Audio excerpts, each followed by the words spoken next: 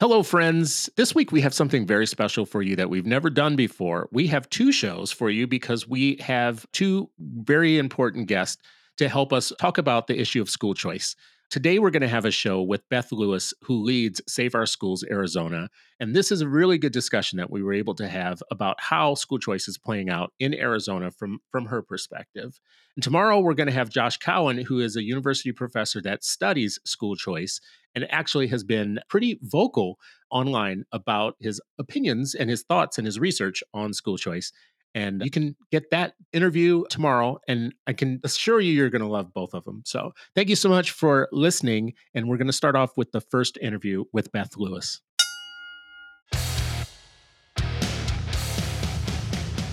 Welcome to the Citizen Stewart Show, a podcast about education in America, where we dive deep into the top headlines and add new perspectives about our schools and our democracy. I'm your host, Chris Citizen Stewart, chief influencer at EdPost, a media platform focusing on educational opportunity and justice for every child. Today, we've got a very special show because we have done shows before about school choice, but we need to get a range of opinion on how well school choice is being implemented, what it means for families. And one of the states that gets held up oftentimes as being like the exemplar of what you would want a state to be for school choice is Arizona. And I've written glowing things about Arizona because of the school choice program. I live in Minnesota, though. So in some ways, I'm writing about another person's state, and I'm not a family in Arizona living underneath the Arizona regime of school choice. So today we have a guest who's going to help us understand the issue. The guest is Beth Lewis, who is a mom, a public education advocate, and a K-12 policy expert who fights for a fully and equitably funded school for every Arizona child. She's also the executive director of Save Our Schools Arizona, which is an advocacy group in Arizona that does track what is going on with the vouchers situation and what's going on with families. So this is the perfect guest to have to help us get some clarity on whether or not I should be writing glowing things about Arizona. Beth, welcome to the show. How you doing? Hey, Chris, I'm doing great. Thank you so much for having me. Thanks for having this conversation. I'm excited. Well, does it surprise you at all what I say about, like, you know, if you don't live in Arizona, but you are in education policy and you do like subscribe to school choice, that you think that Arizona is like the place to be? Does that surprise you? Yes and no. I mean,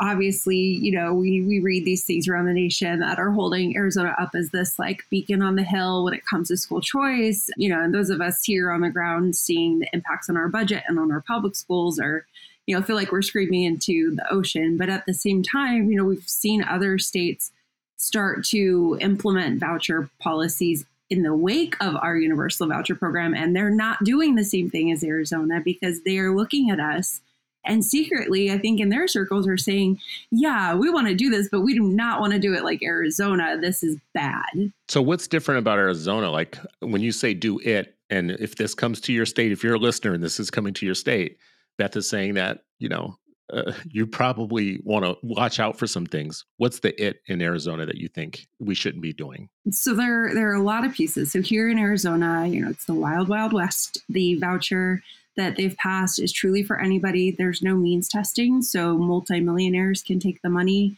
just as much as, low income folks, but they're the folks that are already attending private school at a much higher clip. And so most of the money is being sucked into our well-off communities already. There's also no accreditation. So Florida just passed universal vouchers, but they require that private schools go through an accreditation process. So they're ensuring at least some level of quality. A lot of states, most other states that have voucher programs require academic accountability. So they're saying, okay, you can take these state dollars, that's fine, but you've got to take the state test or a nationally norm reference test so that parents know that, they're choosing something that's on par with the local public school. Arizona had that in the bill, ripped it out at the 11th hour, amended it out, and doesn't exist.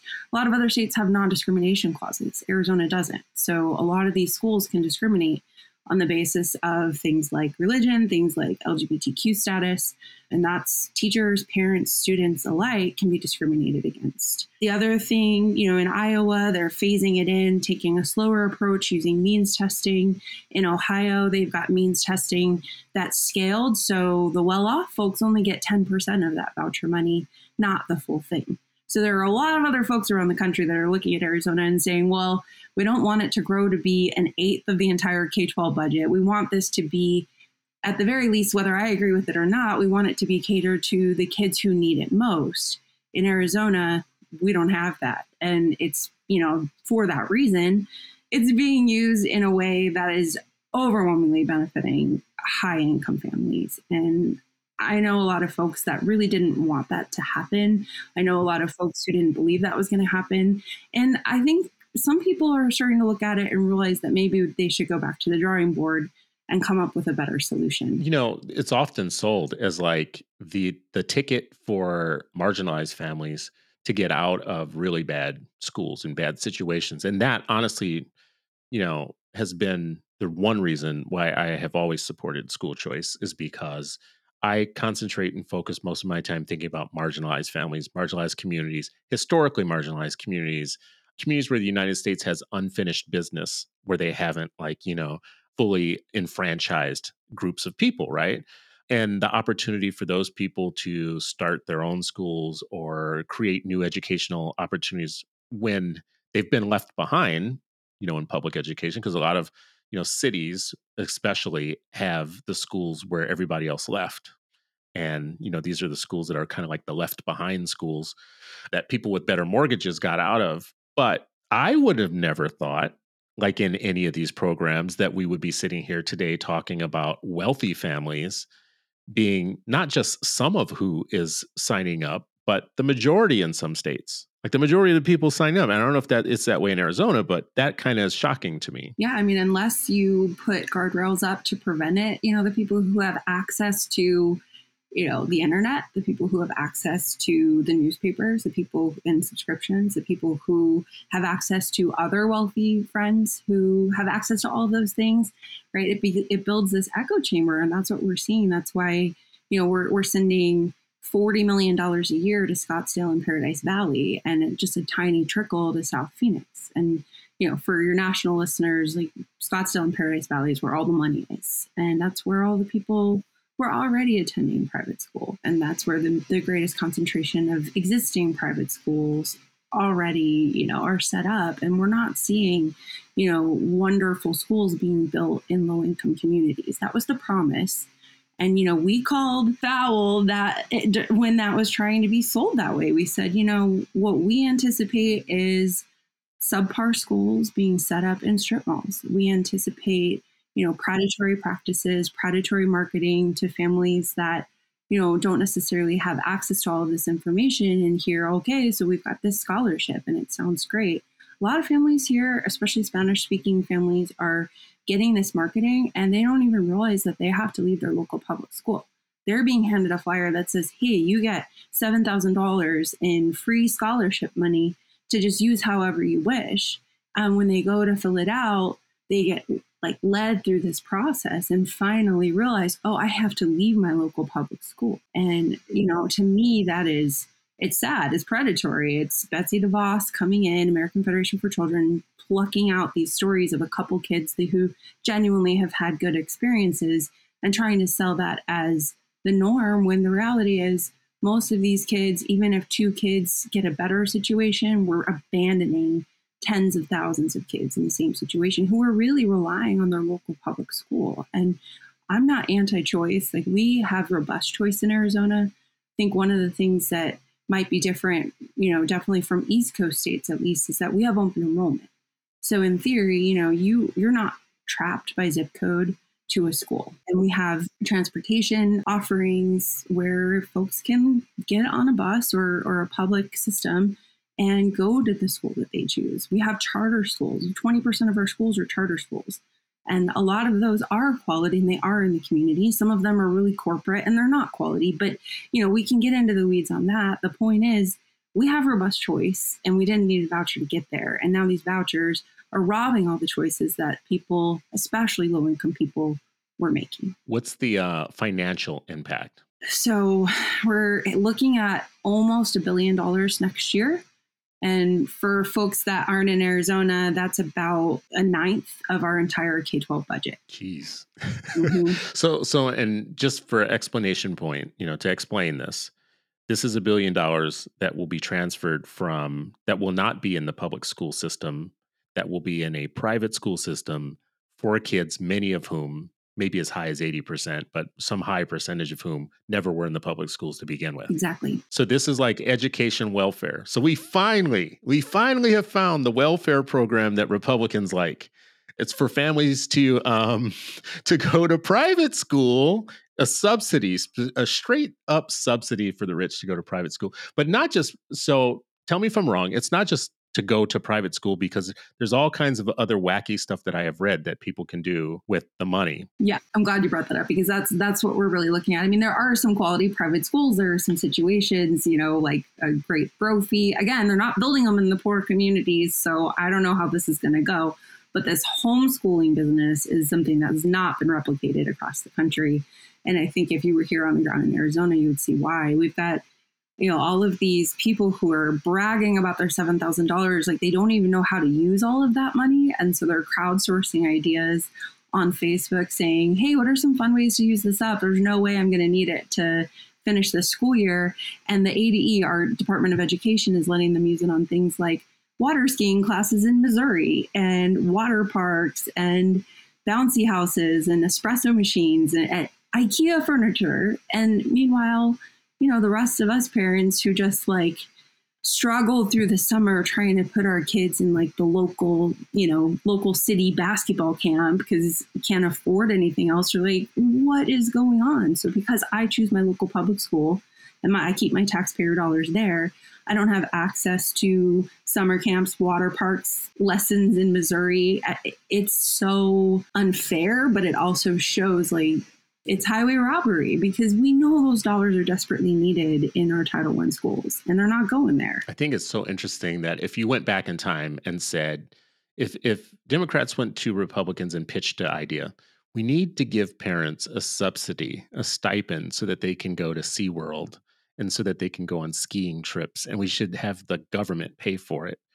If we go back in time and just pitch that to the GOP, they'd be like, hell no. We don't even want the kids to have school lunch. We don't even want them to eat. And as a matter of fact, when we give them food stamps, we don't even want them to have certain kinds of food. And of course, we're not going to pay for SeaWorld tickets or whatnot. But here we are in this bizarre world in 2023. The one welfare program that the GOP seems to love is giving subsidies to rich families to take piano lessons and go skiing. It's so wild. And it's all built on this system of, I'm just going to say it's entitlement, right? It's these suburban families who have been told by these special interests that they're your taxpayer dollars and it's for your kids, so you should get to do whatever you want with it. And it drives me nuts, because I've been teaching in some of the poorer schools in Maricopa County for the last 12 years. And so I see the needs. And so sometimes I think they don't understand why, education advocates are so deeply angry about this program. And it's because we've been in it and we know the needs, and we know we can't keep a hold of teachers because we have the lowest teacher salary in the country. I mean, I'm on the PTO for my school this year. I'm on a leave for teaching this year, and trying to fund their mini grants. It's sad. Teachers are just asking for basics like Kleenex and printer paper and markers. And if they don't get it, they're digging into their own salary, which is nothing. They get a bucket of chicken wings every 2 weeks. And so to hear this entitlement and to have these parents, screaming on the internet that it's their taxpayer dollars. And you ask them sometimes so should you just be able to take your rebate if you didn't use the fire department for the last 10 years? Should you just get to be able to hire your own private fire person and police department? Yeah, exit the system. And they never have an answer for that. But to me, it's the same thing. Or why, if I don't use the public library, should I just get that money to buy books on Amazon? No, just you use it or you don't. It's a public good. And so I think sometimes we're looking at almost a bigger picture of the start of walking away from our society. We're walking away from democracy. We're walking away from the public good in Arizona. And this is a huge part of it, because it's building that mentality, that myth of mind my mind, walk away, get off the grid, don't trust the government. The reality is, our local public schools do a really great job. And I'm not saying they're perfect. I'm not saying the system is perfect. Nobody's saying that. they would do a lot better if they were fully funded. Well, first of all, let me back up and just say it is important to keep calling this educational welfare, because what we have seen with the GOP, what they do with entitlements and welfare programs is their inclination every year is just to cut it. Cut, cut, cut, cut, cut, cut. So, what makes us think that once we get like a critical mass of people out of the regular system and get like everybody's on a voucher, let's just say that their wildest dream comes true. Everybody gets a voucher and everybody's making choices, and then the public schools lose all their students except for in the suburbs where people, pay extra for their mortgages to have their kids in those schools. But, you get a large scale disinvestment and now everybody's on a voucher. Now it's time to start cutting those. Like it's starting, like the lure is to get you into that side, to have you abandon the public schools and abandon this side of the fence. But then when you get over there, don't think that they're not going to like cut that like they do every other entitlement program once they get you over there, like in a critical mass of them. I don't know if you agree that that would be something that they would do, because right now they're trying to put more money into it. Right. They're trying to increase the lure to get you over there, though. It's interesting. I mean, I think you're right. It is welfare. When I hear folks talk to me about this, some of them kind of say it's the opposite almost. They say, well, now that we finally got our universal vouchers, now we're going to raise it up to $10,000 per kid instead of $7,000. So, thanks for finally letting us get this. Arizona legislature now will fund $10,000 per kid, which feels a lot like a hostage situation to me. Like, oh, we were never going to fund our public schools, our charter school kids until you let us have this entitlement program. Now that we got it, we'll lift everybody else up, which, with their like saying that quiet part out loud. But you're right. I mean, follow it through to its logical conclusion. I'm actually a lot more worried that we're going to have really a 3-tiered system in Arizona. We're going to have white suburban families accessing high-end private schools in high-end private communities. We're going to have public schools for low-income students, children of color, and we're going to have homeschool for the suburbs that's teaching, I don't know, Nazi ideology, crazy indoctrination, evangelical stuff. I mean, I don't know if you saw like the recent, Shiny Happy People, but that curriculum is actually that they taught. It's the Duggar family, and they're like fully indoctrinated and scary. And they're using a curriculum that's widely popular, and it's one of the most used vendors in the state of Arizona. Oh, wow. So like the literal Duggar family, like the groomer family. Yeah, they're on a Netflix special. I did not know about that curriculum. That is deeply scary because, they are nationally, they are claiming that teachers and teachers unions are groomers. And, there's a curriculum out there that you're telling me right now that is literally coming from a groomer family, a family that had some grooming situations going on. How ironic. They always telegraph what's going to be happening on their side by accusing us of it first. It's a playbook. I mean, it's obvious once you're in it, Let me ask you tough questions. So I do care about the kids that I feel are in the left behind schools. You've taught in those schools. Are you at all sympathetic to why those parents would want any ticket that looks like it's going to lead to a cleaner, safer, healthier, more well-appointed school than they have right now? Yeah. I mean, first of all, I'm a parent. I'm sympathetic to any parent that's just trying to do what's best for their kids every single day, every single minute. That's all we're really trying to do. And I know your kids get one chance at an education, and it should not be dictated by your zip code. I mean, that is one of the firmest principles on which Save Our Schools Arizona is founded. And I would never judge another parent for making that choice. But those parents are not guaranteed anything with the voucher. And so, in Arizona, really a lot of the quote unquote failing schools, it was only 2% of our schools, by the way, which is touted as this, all government schools are failing schools and Arizona's failing and blah, blah, blah, blah, blah. It's not really the case here, but it's tied directly to socioeconomic status. We know that. A lot of the schools are on the reservation. A lot of the schools are in South Phoenix, and we need to fix it. And that's why we've fought really hard for an opportunity weight, which Governor Ducey refused to put in place for years and years and years. And we finally got in last year's budget, which would direct more dollars to lower income schools, to schools that were not getting the great letter grades. And then Governor Hobbs just came in and she reversed results-based funding. So the high income schools that were getting A's and B's on their state letter grades are now no longer getting that outsized, income. It's complicated here, but I firmly believe that those schools need a lot more resources. And that's why we fought so hard for those policies, because they matter. I don't know that anybody is really benefiting from a voucher in those areas. And to be perfectly honest, and I don't talk about this a lot, but we work with lawmakers to try and have some sort of bargain to say, can you just means test this thing? Like, we can tell the train has left the station. This is happening. You are going to force this through. Can we at least give it a means test so that low income families will benefit and not the wealthy? And I was in rooms with lawmakers who laughed in our faces and said, our constituents are the rich ones. Our constituents are already in private school.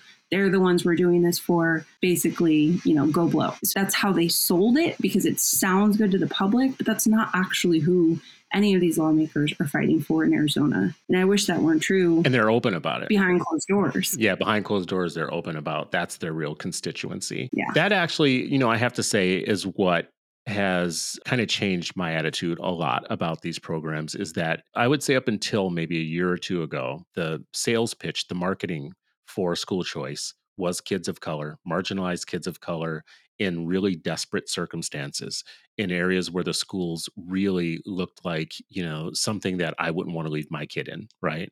My oldest is 32 years old. My youngest is 12. I've been in this rodeo for a while, right? And I've got 3 kids in traditional public schools right now. I've seen them from a lot of different angles. Definitely, as I have done better in life with the public schools, they got better too, right? Like, so some of the schools I was trying to avoid with my first child, actually, I have lots of sympathy for the parents that were where I was, right? So that was the marketing for school choice. That was my lure. That was my hook of like, hey, shouldn't parents like you get a ticket out of this? Like, look at those other parents. And, Beth, to be honest, like, there would be things like our football team, for instance, in Minneapolis, North High, actually playing a suburban school team. Those football players from the city would go see what those other kids were getting. And it was very kind of obvious to them that the world wasn't fair. They would come back and they would just be like, they have like state of the art football facilities. The cost in our district for lunch was $1.75 or so per kid. The lunch in that other district was $12 per kid. They had sushi. They had salads. We had Tyson McNuggets. We had Tyson McNuggets. So your kids kind of like, they know that they're in the kind of unshiny circumstances. So I have a lot of sympathy about that. But that the movement changed. That is no longer, I think, the marketing material now. I think the marketing material is more what you're saying right now. They dropped all of the sympathetic communities like a hot potato. I mean, think about it in Arizona. They started in 2011 with the first ESA for special needs families. Then they went to kids leaving DNF rated schools, kids on Navajo lands, military families, kids in foster care. When they decided to expand this universally, we said all those kids who really need it and have generally benefited from the program are going to get deprioritized. And they, lied through their teeth and said that there was no way. And now guess who's furious and guess who hates the universal vouchers? It's the special needs families and the other families who have now been deprioritized. Nobody cares about them. Nobody's trying to make their access to the program equivalent to what it used to be. Now the wait times for reimbursements are through the roof because these entitled parents are me. While the special needs families who were really, like, they were cobbling together therapies and all sorts of creative ways to meet their students' needs, are not getting what they need. They're floating things on credit cards for 4 or 5 months. And, we do see schools popping up, like I said, in low-income areas, but most of them are like subpar strip mall schools. They're handing out a Chromebook and a plaid skirt and saying, yeah, we're accredited, we're credentialed, we're 2 years ahead. They're not. There's no accreditation. There's no fingerprint checks. There's no teacher certifications. There's not even a really clear curriculum. Like, you go and you call them and they say, yeah, we put the kids on Khan Academy. Khan Academy is fine for supplemental, but I've been teaching math for 12 years. I love teaching math. Khan Academy is not any sort of substitute for actual math instruction with peers and with a great instructor and with small groups. And then you use Khan Academy as like the icing on the cake to give kids a little bit of acceleration or remediation. I think that's hilarious in one way, because a lot of the marketing right now is saying, well, parents during the pandemic, they got to see what schools were doing and it was so terrible that they want a choice now. And then when I hear things like that, people are starting to talk about robot schools and Khan Academy. Listen, when I had my 3 kids at home for that long ass time that we had our kids at home, Khan Academy was one of the things that we had to use as parents to kind of help where we could or whatever. And that was not what you just said is absolutely true.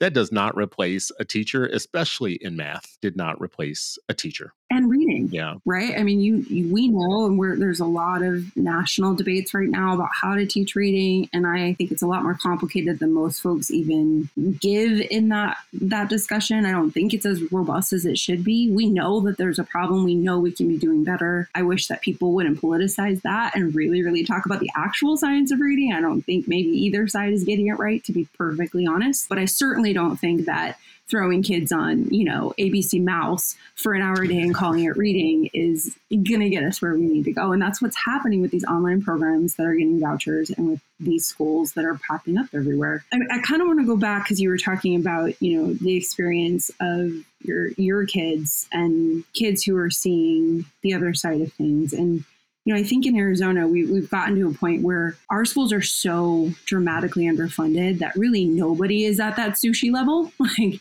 nobody is getting that except for a few elite private schools. We're all getting Tyson nuggets, to be perfectly honest. But I went to rural high school in Arizona and I got really lucky. I got a scholarship to go to Notre Dame. And that was life-changing for me. But I remember going from, my quote unquote AP classes in rural Kingman, Arizona, and trying to transfer those credits and going to those classes with kids who had been at elite schools all around the country. And I was so unprepared.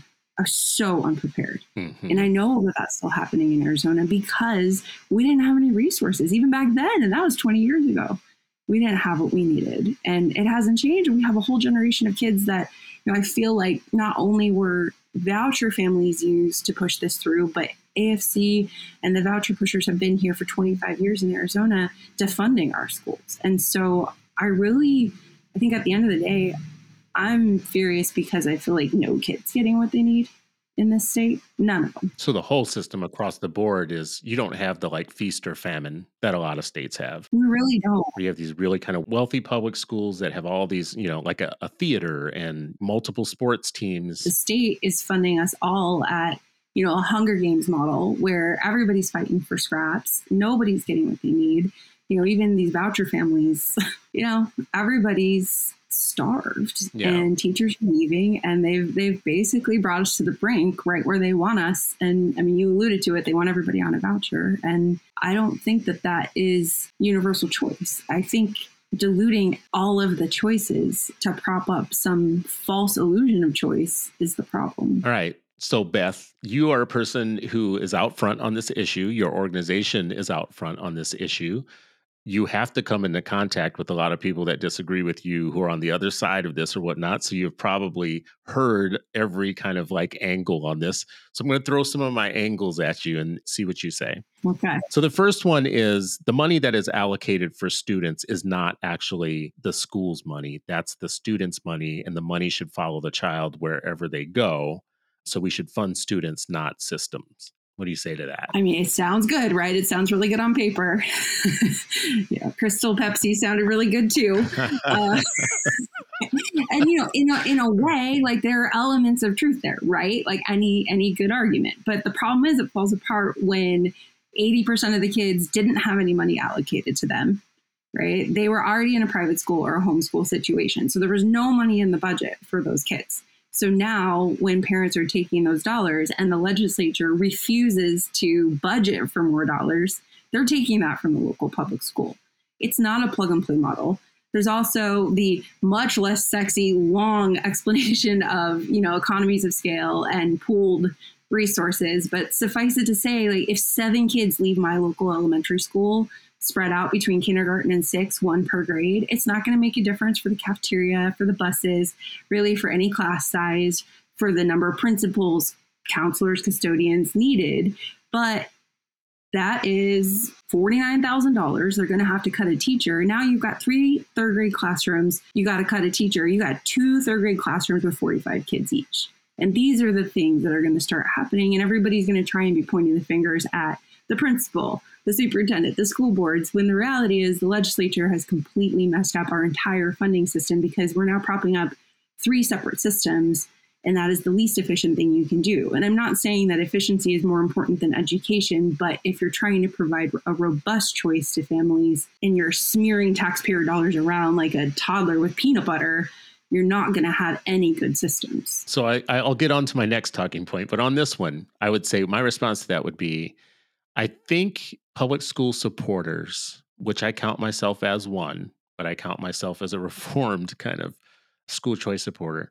I think they err on talking about this like it's a business issue, though. Mm-hmm. So when we're talking about kids, where my kids should be able to go, and should they be able to go to a place that has a good football team and a place that doesn't have metal detectors and a place where their teachers are really sharp and good and love them, it's hard for me to hear business talk when you're got the emotional talk over here. The emotional talk is really about my child and what my child deserves and child-centeredness and putting the child at the middle of things. And then public school supporters say, yeah, but the money. What will this mean for the system if you take your kid out and put them somewhere else? It's really hard because like your inclination as a parent is on the emotional side. Right. I think that's fair. I mean, I only would really enter that messaging box based on your question for sure. But I think you're right in general, even reframing that to say, I don't want my kid who's in 5th grade to be in a class of 45 students. Mm-hmm. But that's what's happening because every single school is losing out on, frankly, a ton of money. And money matters to schools because that's how you get services to kids. That's how you get resources and extracurriculars and, great STEM products and all of the amazing things that we want to get in front of kids are not happening because we don't have the resources. And so I know it's hard to talk about money, but the money really does matter. And it matters at the end. We have to tie the money, though, to things that parents want. Yeah. Instead of talking just about the money and the mechanics of how it works. So another talking point, schools right now, public schools are not values neutral. And what if they're not like what's being taught in the public schools doesn't align with my values? Should the government force me to have my kid in a school where they're teaching them things that are not values aligned with what I want? Why shouldn't I be able to decide to put them somewhere else? So a lot of the, boogeymen that have been thrown out there about SEL and CRT, I mean, we know that's not even being taught. I think a lot of these parents that are saying that don't have any concrete evidence. And you might have a teacher who says, yeah, I love Bernie Sanders, and you might see that on their phone. But you might also have a teacher that says, I love Jesus, and has a cross on their wall. And that's okay. Like, we're Americans. We can deal with that. A 2nd grader or an 8th grader can deal with seeing a cross on the wall or Bernie Sanders on their teacher's phone. However, that teacher is not sitting there proselytizing the religion of Mr. Sanders or, the religion of Christianity in class. That's not happening. And if it does happen, it is very, very rare. It shouldn't be happening. I don't think that taxpayer dollars should be parsed out based on those sorts of values. I think I probably agree with those parents, but at the same time, I also know it's not happening. Teachers barely have enough time to cover math, reading, and writing. And yes, there is social emotional learning. Absolutely. And yes, I want my 5th grader to be taught how to not be a bully. And I want my 6th grader to learn how to make friends. Like, yes, I want my kids learning SEL. It is not the boogeyman. It is not about grooming and bestiality and pedophilia, which the right will have you believe right now. Yeah. And I feel like that's a really good answer. I feel like actually that's the type of answer I wish more teachers were out front. I wish more teachers were getting the microphone and saying, because like public education is not just about educating children, it's about educating the public, right? So I think like if teachers thought that way, no, we have a very ignorant public. They do not know what goes on in classrooms. So you can tell them anything and they might believe it because it's such a mystery to them. So without teachers, and teachers are the most trusted communicators in education. Every kind of bit of research tells you that the public trusts teachers directly more than they trust anybody else in terms of communicating about education, which is why I wish there were more teachers saying what you just said out front, educating people. You're going to hear lots of stories about what's going on in classrooms. Kitty litter. Did you know that they're putting kitty litter in the classes because some of the students want to be furries. And somebody somewhere really believes that.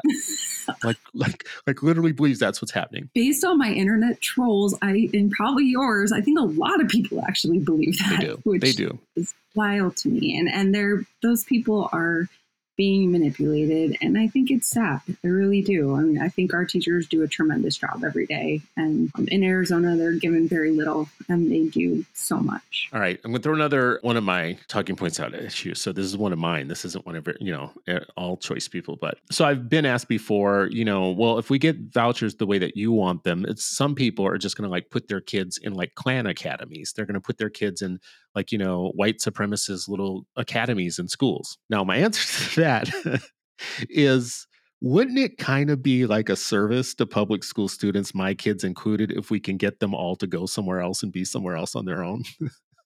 Like, wouldn't that kind of, I mean, yes, you're going to lose the 7, 8, 9, 10,000 per one, but at the end of the day, you might be making my school safer for my kid. What do you think about that? I hear you. I've had some people say some similar things to me here, because that actually is happening. Like, those Nazi homeschool rings are like literally happening here. But I go back to the kids, and when you are a child and you're being homeschooled and indoctrinated and you're not around anybody else, you don't have a way out.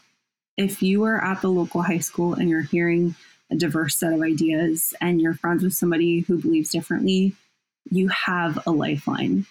And I'm not saying it will always work that way.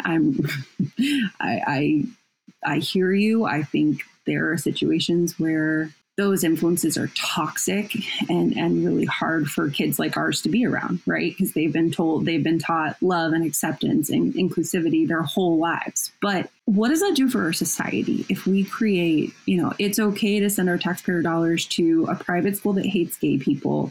It's okay to create a micro school for LDS students. It's okay to have a micro school for this kind of student and people who believe in Adolf Hitler's philosophies and blah, blah, blah. And then we all come back together when they're 18 and try and enter the workforce. And then we try and vote and have a democracy, or we have a civil war. I mean, public education to me really is a unifier in a lot of ways. And it's not always pretty, right? It's kind of like Twitter. It's not always great, but you can change minds in a public school and you can move forward towards a better democracy. So I want to believe in what you just said, because like directionally, I think it's correct and it's what I believe. I want us to have a fully functioning multiracial democracy where no one is left out, and where it's not okay to marginalize or scapegoat anyone because of their background and who they are or whatnot. I think as a country, we'd be a very mature country if we could get to that point. Like, because we have so many different kinds of people with different kinds of background, speak so many different languages. I mean, we're not Japan, we're not like one of these countries, Finland. We're not these countries that can do the monoracial thing, right? So we have so many different kinds of people that one of our kind of inventions should be a system that is capable of negotiating difference for all those different people. Like, that's something we should produce. Right. But it hasn't worked. It hasn't worked though, Beth. No, it hasn't. And I will be the first to agree with you there. And like I said at the beginning of our conversation, and we have to do better. The problem is I think we're going in the wrong direction with all of these like silencing bills, book bans, anti-CRT. I mean, I think the whole point is to get kids together and let them talk and facilitate really hard conversations. And the teacher really shouldn't be talking about their opinion at all. Like, if you're doing it well, you're having Socratic discussions where the kids are really grappling with tough concepts. And right now, teachers are walking away from that because even if they don't say anything, it was talked about in their classroom and they feel like they could have their certification revoked. They feel like they could be blasted on the internet by Ron DeSantis. Like, It's not an okay climate to be doing these hard things that you and I are talking about. Do you support the idea that there should be religious exceptions for people that have very serious kind of conflicts with what goes on in public schools? Like, for instance, a more sympathetic case or a less sympathetic case. One of the sympathetic cases could be the kids that get bullied so much in school that they have a high degree of suicidal ideation, and keeping them in the situation that they're in right now actually is dangerous. Like, so there need to be safe haven places for them to go elsewhere, right? And the other side of that are the parents that don't want Genderqueer, the book, in their school at all. They don't even want, it's not it that they don't want their kids reading it. They don't want anybody reading it, right? Like any of your kids. So would there, in your world, see things for some families being an escape valves, a publicly funded way for them to go and be successful somewhere else? It's not about religion, though. I mean, I take issue with the specific example of folks who are rejecting books on the basis of religion. Like, I don't think Jesus said, like, don't let that book be in the library. Like, that is not religion. It's Moms for Liberty being Moms for Liberty. I mean, I've had students, for example, who were Muslim who didn't participate in band and orchestra because it was considered inappropriate, and their parents didn't want them to. So we made an accommodation, like things like that. That's what public schools do. I've had horrible situations where it wasn't because of bullying, it was because of an illness, but I had a student who had to be placed in a private placement for suicidal ideation. She was a fifth grader, and we worked at the district, and the district actually paid for that private placement. So there are a lot of mechanisms. I don't know about the rest of the country, but certainly in Arizona, where there's like a pseudo voucher program that's public to private, where those accommodations are possible. And I think when done well, that's what public schools do. Like, you make it so that every family can have their values honored.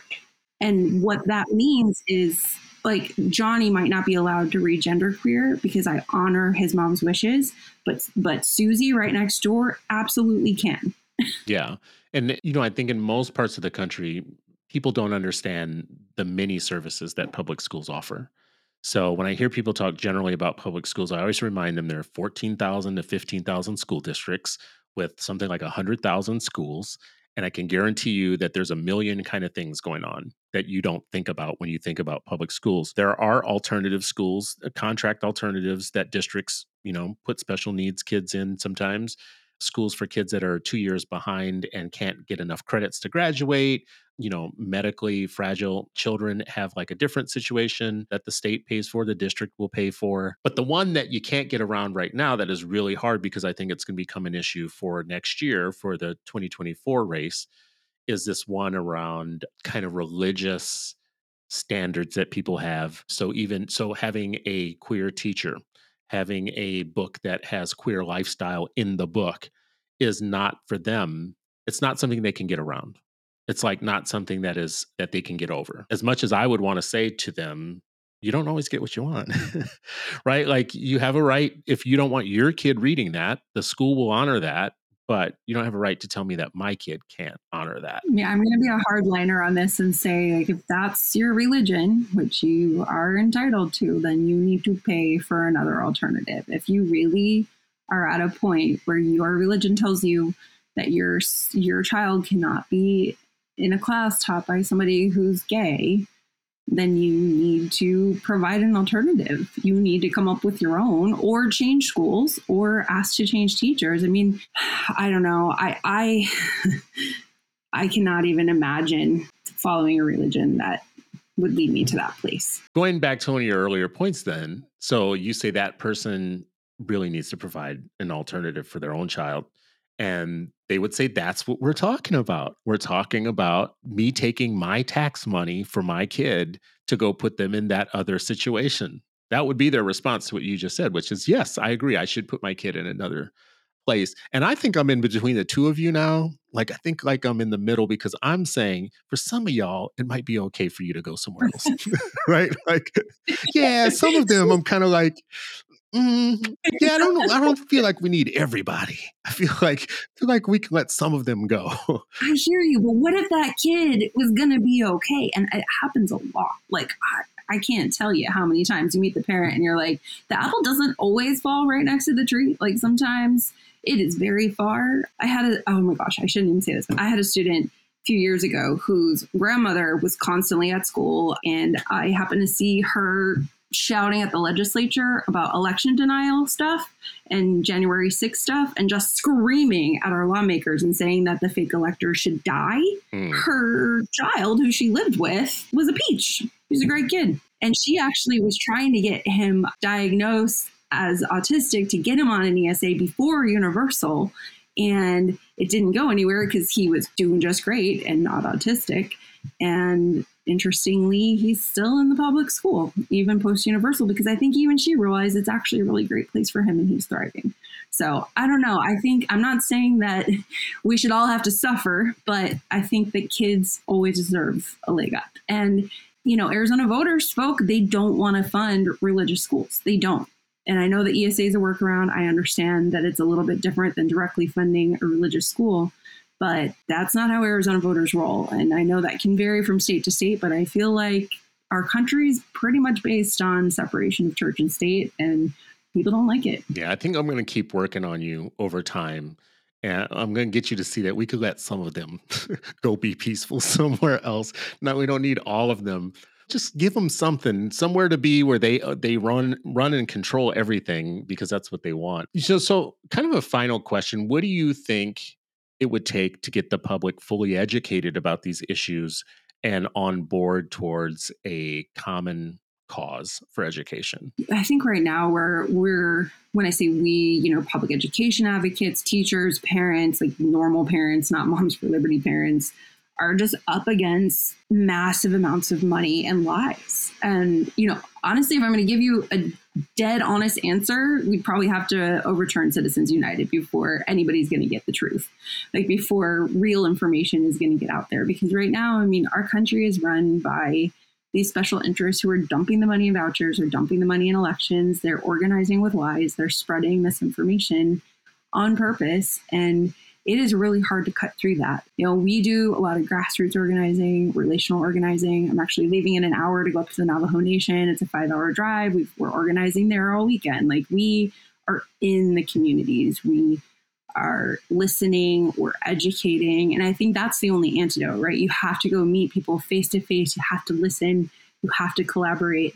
So I don't know. Your question was around like sort of a national reckoning. I don't know if we're there yet. I think we're in the messy space right now. And I honestly think that this program is so poorly designed and will have such poor outcomes that within 8 to 10 years, my prediction is that it will probably implode on itself and people will see the light. But unfortunately, for me, a lot of kids are going to lose out in the process. That's my big fear. My big fear is that if you were a scientific predicting person and you looked at this and said, based on all that we know, all the research that we've had from the past, what happens if you give people just a blank check and some money and tell them go have at it with kids? No standards, no goals, no idea about how you monitor or track progress, student progress. No focus on student achievement, really kind of like a focus on just a whole bunch of other kinds of things. And then you put all that on the table and you say, now what do you think is going to happen? Let's war game this out. Let's put it in an algorithm and have the algorithm tell us what's going to happen. I think the most logical thing that's going to happen is you're going to have a lot of kids that actually don't make forward progress in education, and you're going to have larger numbers of them. Like, you think it's bad in public schools because, we don't have all the kids where they need to be in terms of proficiency. At least public schools are focusing on that every day, right? You start putting money into school systems where they're not even focusing on it. It's not even, I joke about it all the time. Some of these schools are schools where, they're teaching the kids that Jesus rode a dinosaur, right? Like, I don't know what the future is going to hold for you if you really believe that. I know, but then your 12-year-old and my 12-year-old are going to have to interact with them in college or in the workforce. Is there going to be a whole thing like, oh, those are the voucher kids? I don't know. And again, it's going to be different outcomes for different types of kids. And you and I both know the suburban, white, rich kids are going to be just fine. They always are. Yeah, they're going to get the premium education because they get the best of everything. Well, listen, I really appreciate you coming on today. For people listening, Beth and I had like some kind of like epic kind of Twitter back and forth, over time. And I don't ever think that means that you can't talk. Like, you can't have like a normal, like civilized conversation about these things. In this particular show, I actually, I have some opinions that are all over the place, but this was really more about getting from you kind of like your truthful opinion about these things and to know more about Arizona specifically because it's being held up as kind of like a national example. And I think I agree with you that it shouldn't be held up as the national example, even though I wrote glowing things about it just a couple of years ago. I wouldn't subscribe to that now. Thank you so much for coming on. Thank you so much for having me. And I hope maybe we can continue the conversation and talk about what is a better solution. You and I clearly agree solutions are needed. This might not be the one. So what is the one? I appreciate that. And if you guys want to find Beth, you can find their website. If you go to sosarizona.org, so saveourschoolsarizona.org, you'll be able to find Beth if you want to follow up with her and get any, more information. Go ahead and go to the website, find that out. And when it comes to feedback for us for the show, every week I tell you guys that we really want to hear from you, and we love getting your email and your voicemail, and it challenges us sometimes. And I just want to make sure that we highlight the good and the ones that are giving us some constructive feedback. And this week we have email from Andrew, and he had two main things that he was taking issue with our show. The one was around negative experiences with unions and how we have portrayed unions on our show. I think he, felt as though we weren't seeing the full kind of benefits of teachers' unions. And I think he's pushing us to do better on that. We did have a little bit of back and forth, and I think the show is what it is. We have our opinions and we have our thoughts and we have different life experience with different organizations. But of course, I see the value in teachers' unions. The second point that he had was the history around charter schools. We've been too positive, he thinks, about charter schools and charter school legislation. He says that he is undeniably privileged, but he still has some research. He's a doctoral student around how these schools work for communities. Ravi actually led a chain of very successful charter schools in Nashville. And I've been a charter school supporter for many years, have been mentored by the people that enacted the very first charter school laws. And I was once a charter school parent on purpose because we needed the school because of family situations. So we all come from different perspectives, and that's fine. Andrew, thank you so much for emailing us, taking the time to respond to our shows. We hope you keep listening. And the rest of you, please keep the feedback coming. There's two ways you can do that. So the way to call us and leave us a voicemail is 321-213-9171. Again, that's 321-213-9171. Or you can just send an email to citizenstewardshow@thebranchmedia.org. On that last part, I would invite you to go check out thebranchmedia.org so you can see the other shows that are on this network. We have a large variety of voices that span the political kind of ecosystem. So go check those out too. And as always, thank you for listening to the show. We will catch you on the next episode of the Citizen Stewart Show.